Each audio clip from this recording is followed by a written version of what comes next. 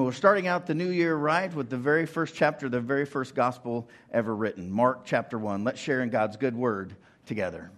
At this time, Jesus came from Nazareth in Galilee and was baptized by John in the Jordan. The moment he came out of the water, he saw the sky split open and God's Spirit, looking like a dove, come down on him. Along with the Spirit, a voice, "You are my Son, chosen and marked by my love, pride of my life." This is the word of the Lord. Thanks be to God. Amen. You may be seated.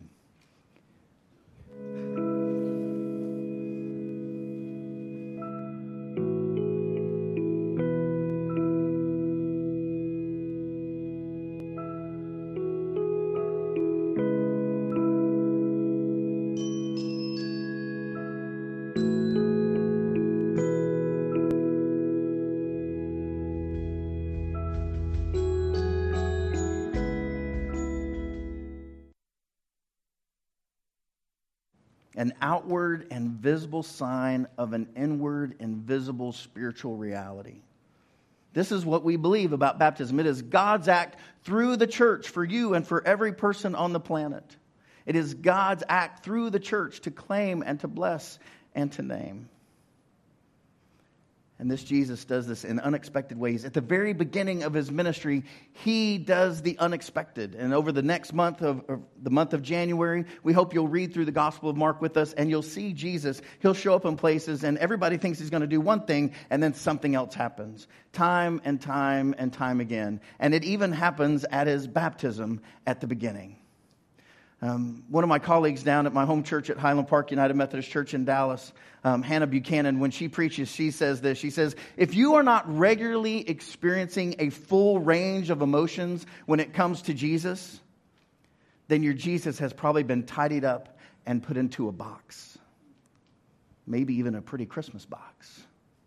If you only feel warm and fuzzy and happy when you think of Jesus, then you probably haven't been reading some of what Jesus taught and said.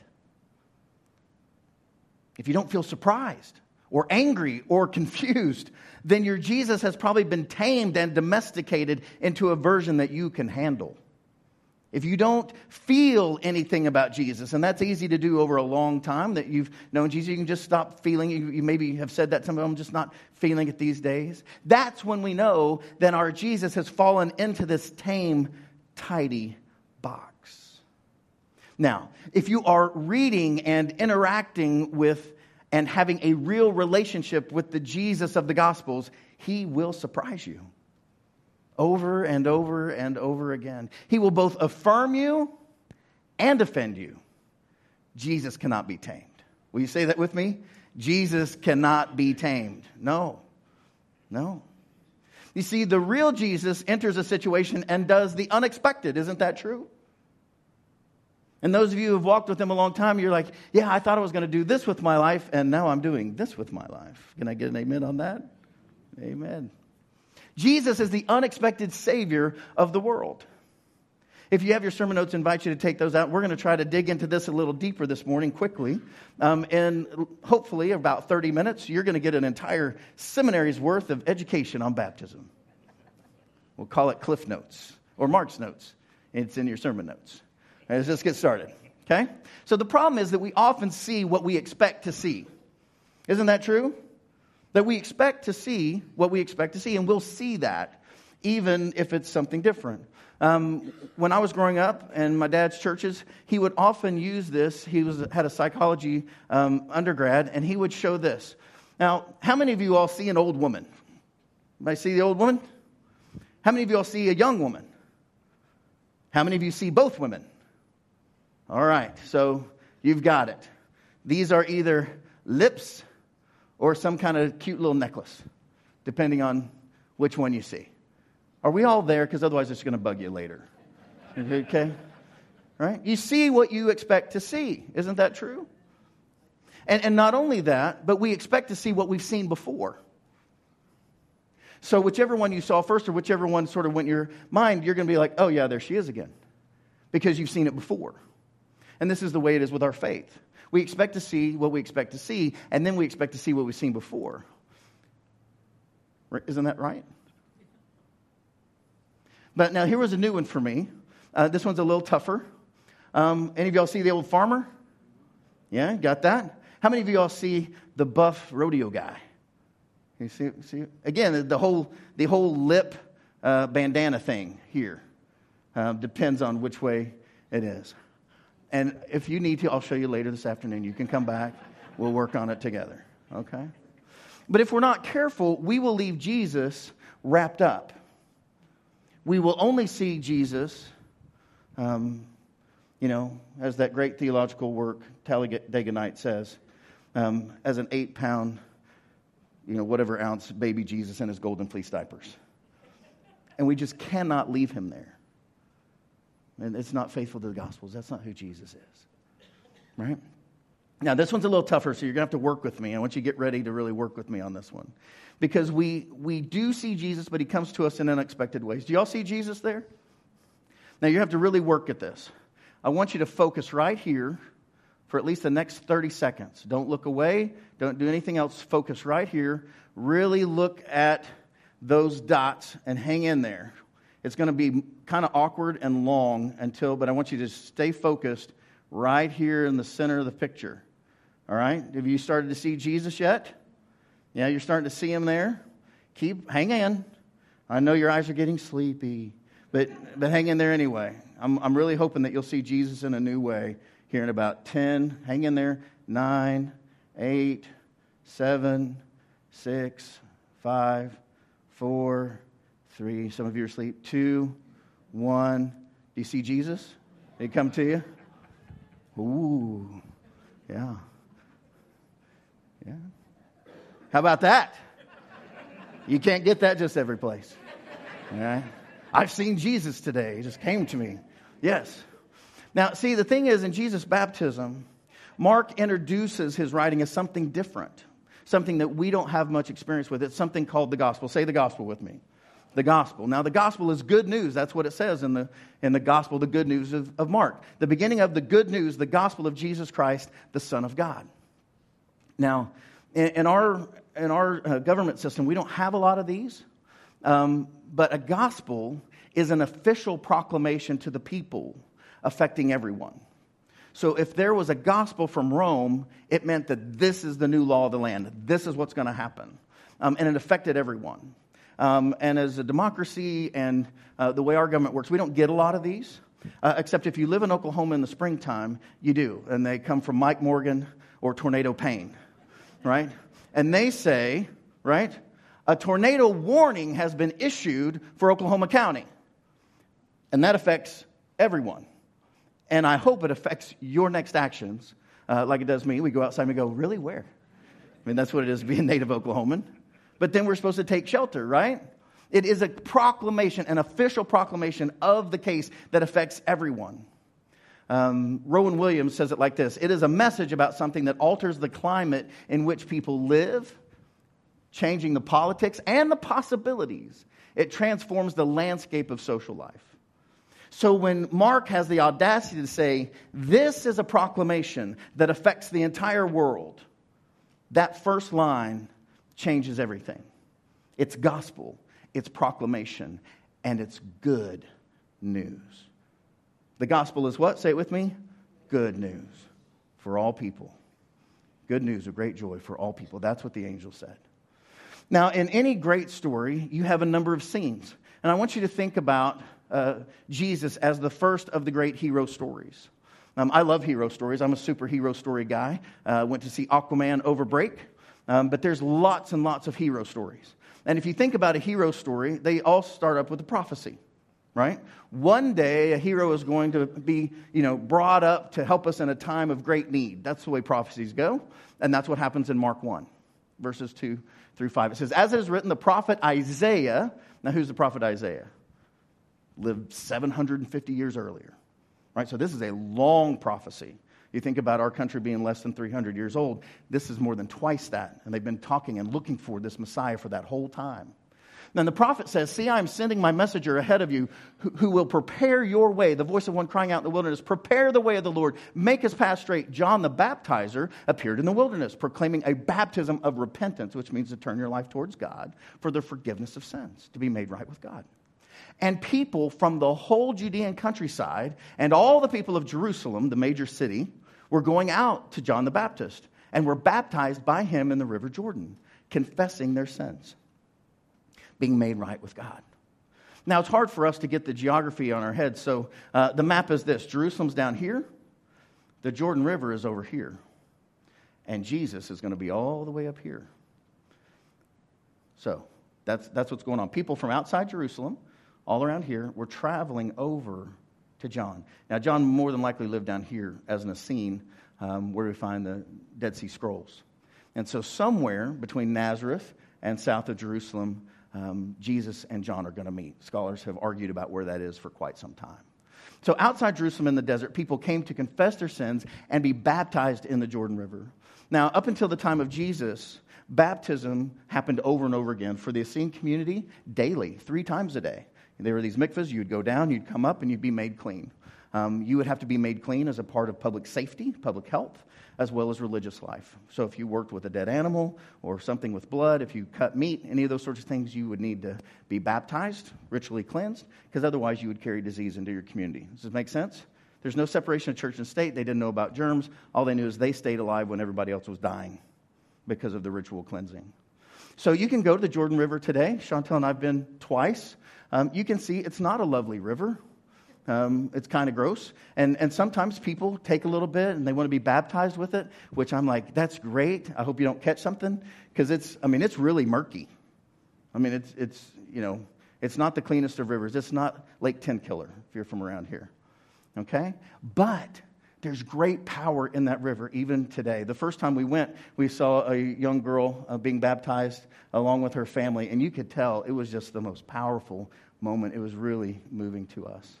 But before you get to the river, as the map will show you, you have this Judean desert all along here, and that is some of the harshest places in the world. It looks like this. I'm taking that from the top of the mountain, and it's a dangerous place. Only camels and some donkeys can live out there. You can see it's rocks everywhere. No wonder the shepherds had such a time tending their flocks. There's hardly any grass. You would go wherever you could find a single blade of grass and try to keep your flocks alive. But you can go up there. It is a wild ride. Some of the folks in our church went with us. Richard, do you see yourself? There you are. There's Jeff. You're looking good there, Jeff. See yourself there? We rode these Jeeps up the way. It's a smooth ride, just like around town. No, it's not. Not at all. But you can go all the way up there into the Judean desert. It's a very desolate place. And what happens is, in Mark, John says this: the one who is more powerful than I, he's not pointing at himself. He says, the one more powerful than I is coming after me. I am not worthy to stoop down and untie the thong of his sandals. I have baptized you with water, but he will baptize you with the Holy Spirit. Now, if you've never thought about this, I want you to think about this for a minute. If you are a baptized person, you know what Jesus says about you? That you have more power available to you than even John the Baptist. If you've been baptized, everyone who comes after John the Baptist and receives the Holy Spirit of God is greater than the greatest prophet. That's what Jesus says in Luke and in Matthew both. Think about the power that's available to you today, to live in God's power and God's promises that is even greater than was available before Jesus' baptism, which is what we celebrate today. What's available to you and what Jesus received at his baptism. John promises a greater baptism to come with the Holy Spirit. And of course, that's why we named the church Acts 2, because that's what gives life to the church, the very Spirit of God living in and through us to a broken world. So that's the first scene, the prophet. The second scene is the prophecy becomes fulfilled and the hero is identified. There's that moment in every movie where the hero has to step up and say, ta-da, here I am. And people begin to know, oh, this is the person. This is the one. And Jesus chose a baptism he did not need, friends. Jesus has no sin in him at all. He didn't need to be baptized. And he chooses it by a person with less power, not more. Now, most people, when you're identified, if you're like a knight and you want to be knighted, it's the king with the power that gives you your power. Jesus turned that on its head. If you were going to have a hero that goes out into the world, you would expect him to go to Rome or to the temple, not his cousin in the wilderness who eats bugs and honey, the scripture says. And so in those days, Jesus came from Nazareth of Galilee and was baptized by John in the Jordan. So notice that Jesus, who's been in the carpentry shop for 30 years, makes his way all the way down somewhere along here, probably close to here, because remember the scripture says that the people all around Jerusalem were coming to John. And so it makes sense that more than likely it's closer to the southern side than the northern side. And after 30 years in Nazareth, Jesus was at that moment of decision. Have you ever had that moment of decision where you know if you do this, your life's going to go this way. If you do that, your life's going to go another way? I knew that the very moment I saw Chantel for the first time. I knew that if I were to hang out with her, I would flunk out of school. She would say, let's go do this. I'd be like, okay. So I went the other way for like 3 years. Like, oh. And then sure enough, I was right. As soon as we got engaged, my life took a whole other case. You could argue for sure that I wouldn't be in ministry today if it weren't for her. She was the one that confirmed my call and said, yes, that's what you need to do.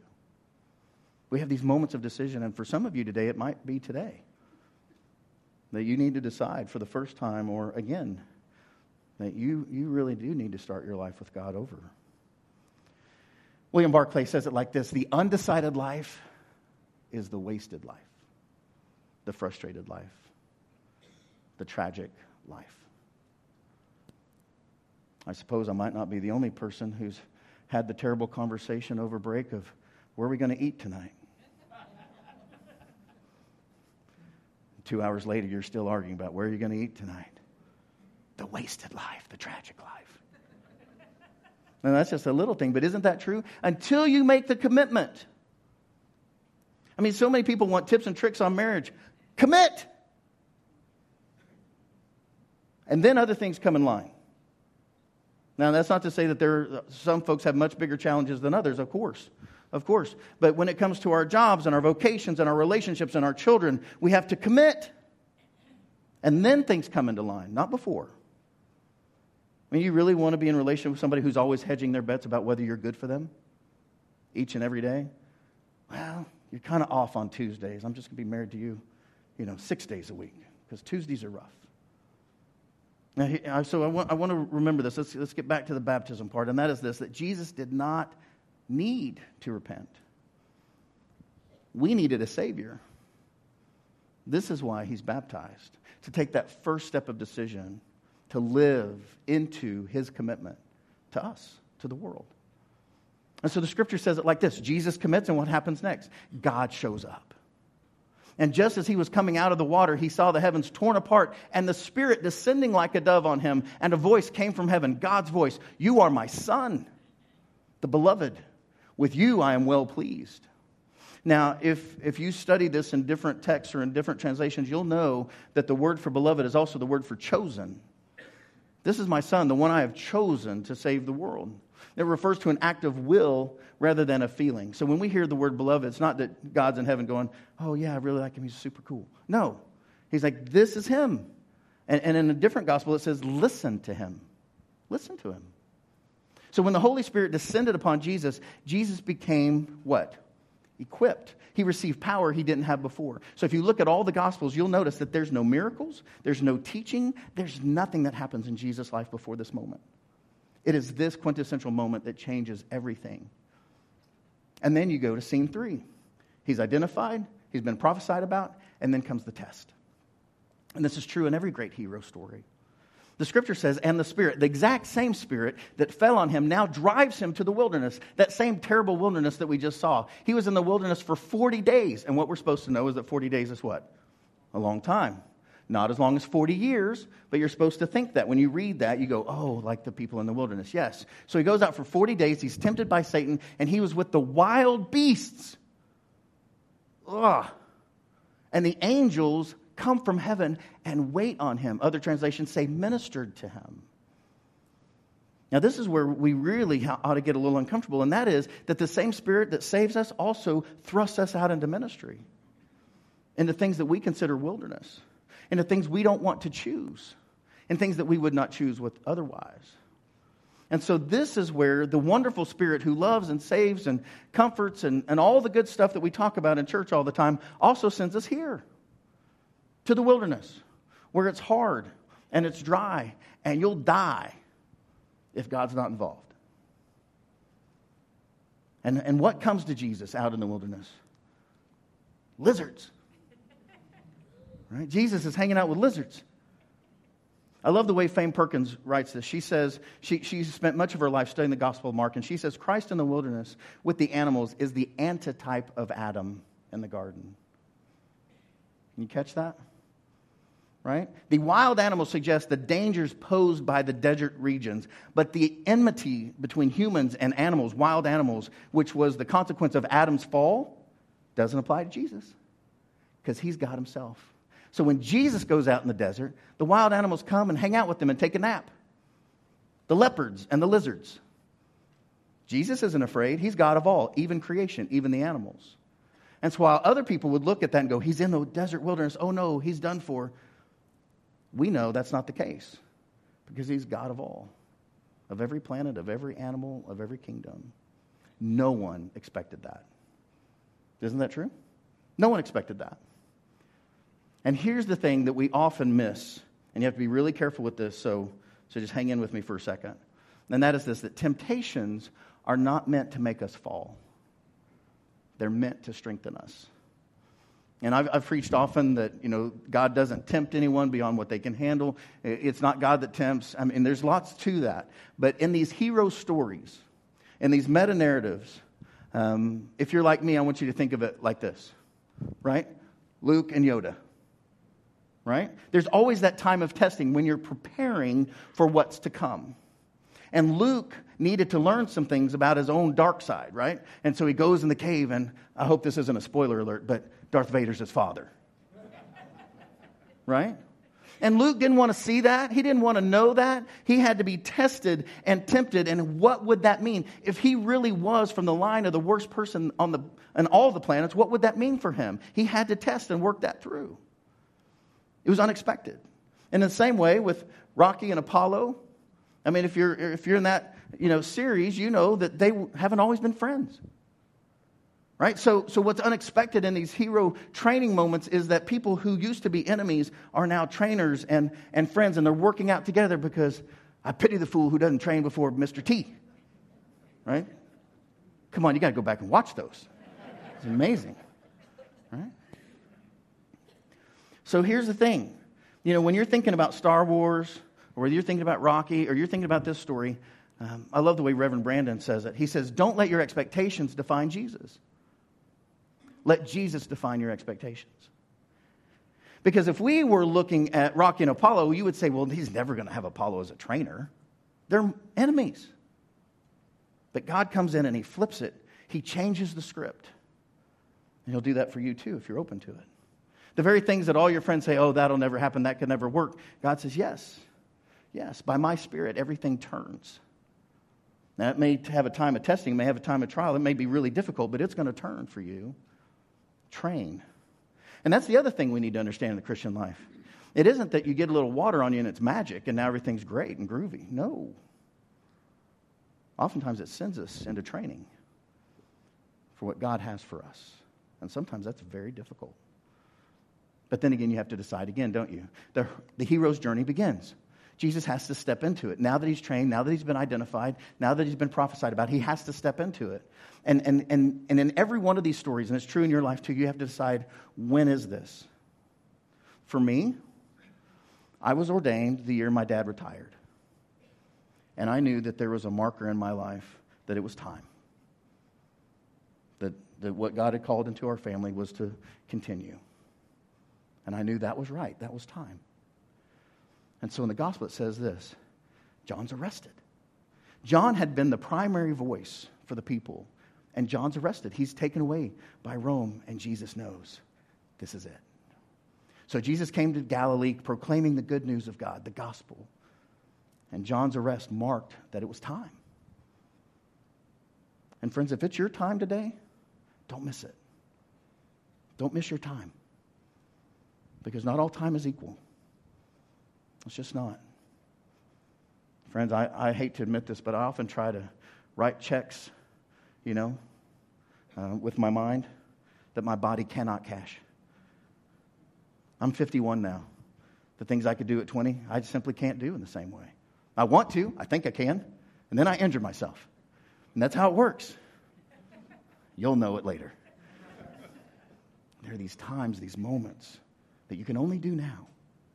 You can't do it 20 years later, 30 years later. The moment comes, and it's time. Now, Jesus' words when he begins his ministry were not only unexpected, they were shocking. They were shocking. Jesus had the audacity to say this. He said, the time has come. This is what Jesus says, the time has come. The kingdom of God has come near. God himself has come near. Basically, you're looking at God. I am God. Repent and believe the good news. Turn your life. Now, what?